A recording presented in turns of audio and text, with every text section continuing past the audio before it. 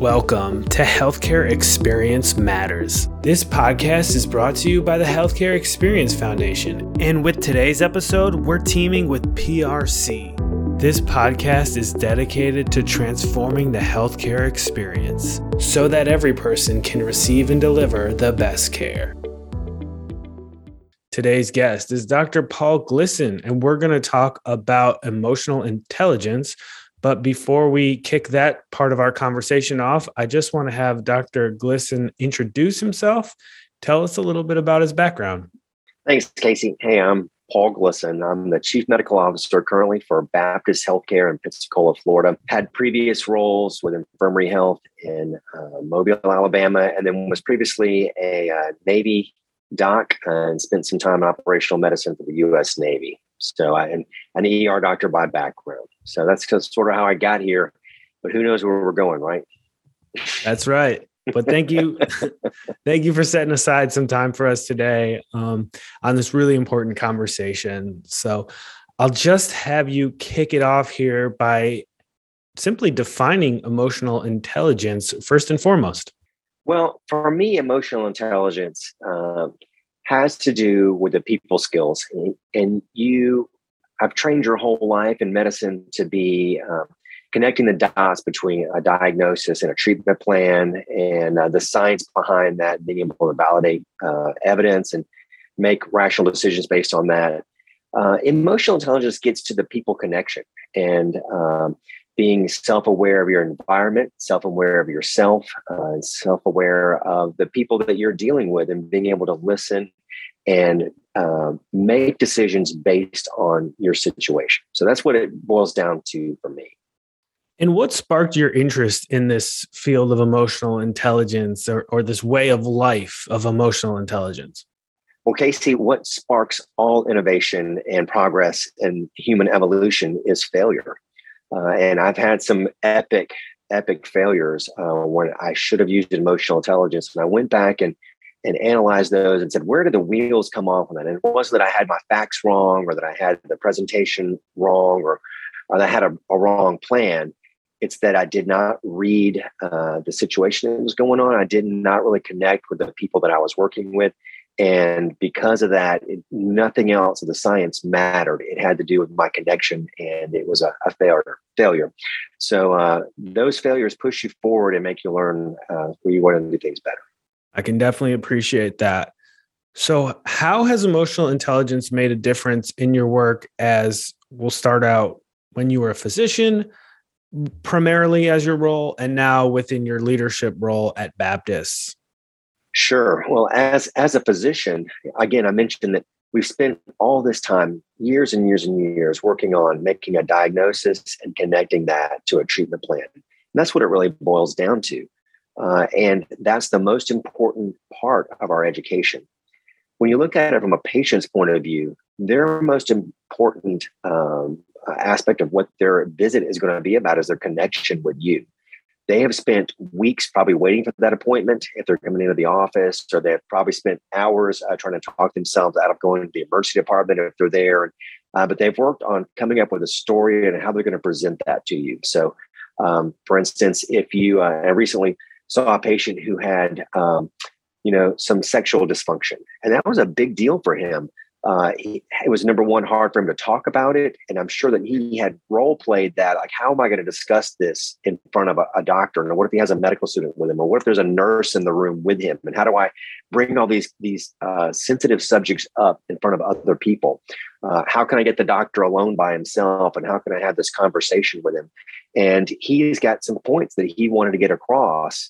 And to you as the provider, you may be able to make that diagnosis within 3 or 4 seconds of starting the conversation. And if you cut them off and jump right to what the treatment plan is, number one, you miss the connection. And number two is you miss really an opportunity to connect and make a more meaningful difference in that patient's life. So that's where it comes in as a physician for me. But what I realized as I started my career in the U.S. Navy is that leadership training really involves around most of the aspects of emotional intelligence.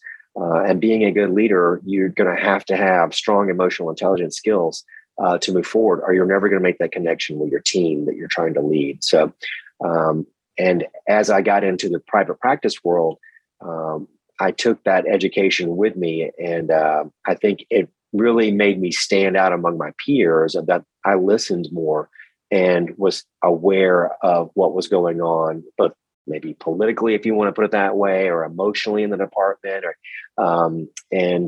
what forces were in play there as far as the hierarchy of leadership. So it really will make you stand out as a leader if you focus on emotional intelligence skills.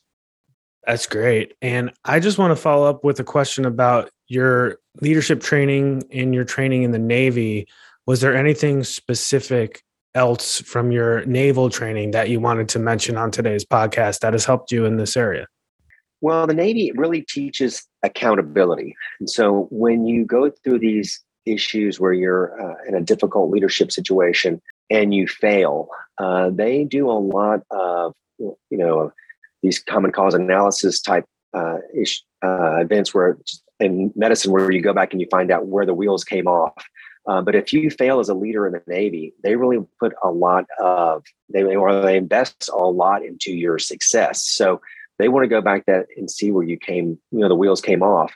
And just about every time we went through that process there, we realized that it was an emotional intelligence issue or a connection about situational awareness, or not listening enough to understand the decisions that should be made. So I think setting up that loop of failure analysis and then come back and making a different plan is what the Navy really excels in. In your experience in today's healthcare environment, do you think there's a need for more emotional intelligence education and training for physicians?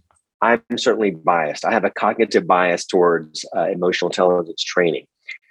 So if you asked me that question, which you just did, I would say that I would double down on emotional intelligence training and maybe triple it for physician education or all provider education, because again, making that connection to a person and your patients is what is the most important part of your practice. It doesn't really matter if you get every single diagnosis within 5 minutes.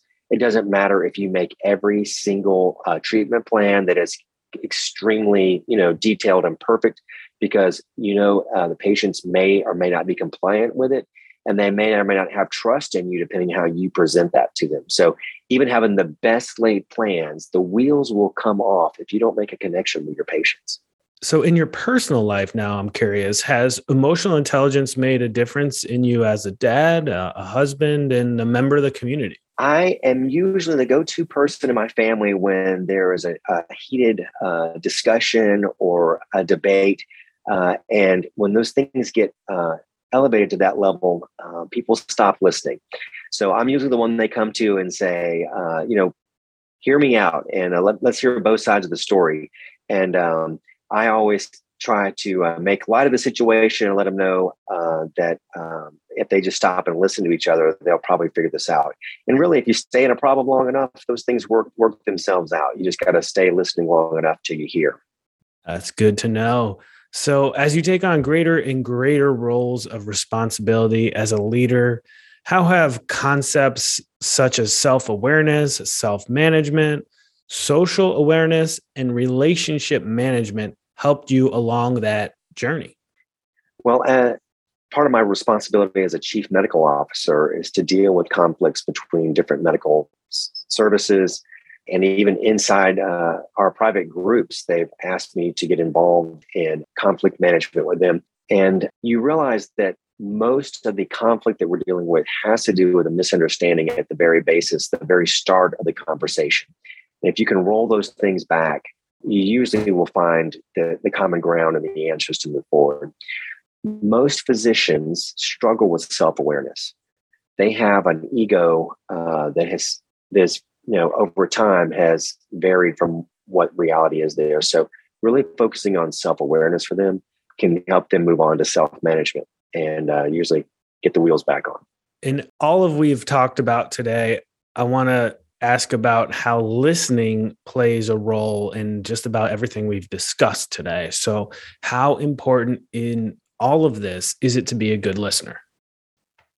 I'm sorry, Casey, what did you say? So how see how annoying that is? That was that was a misdirect right there. I was like, do we have a bad connection? I don't know how much more clear I could have spelled that one out, but yeah, go ahead. Yeah. See how annoying that can be though, when you kind of put so much effort into making your point, and your question was very eloquently stated. But when you do that and you realize that they're not really listening, it is the most annoying portion you can do. And it really sets the conversation and the relationship off on a bad foot. So being a listener is the very first start, the very beginning of that relationship there. So if you get off on the wrong foot, it's hard to come back to that. So I always try to start with listening first. All right. Very well. You made your point there. I love it. Before we, end today's interview, I just want to ask if you had any other final thoughts on what we discussed today, emotional intelligence in general, before we wrap it up here. Well, I would just say it's always good if you're considering looking into emotional intelligence more as a tool in your leadership toolbox there, to really go back and look at where you failed and look at because everyone's had some failures, and look at those issues that came up there and try to find out what the root cause was, and see if you can tease those out to the science part of it or to the people skills and the emotional intelligence portion of it there. And I bet as you go back through that and self-reflect, I bet most of the issues you're having are probably dealing with listening, self-awareness, self-management, and social awareness. So if you can manage our relationships, I think the whole world will be a better place. Our guest today has been Paul Glisson. He is the Chief Medical Officer with Baptist Healthcare in Pensacola, Florida. I want to thank him for his time today, and we really appreciate it. All right. Thanks, Casey. Keep listening. All right.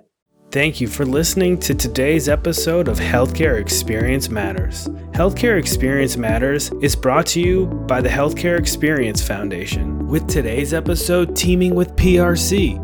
To learn more, visit healthcareexperience.org. That's healthcareexperience.org.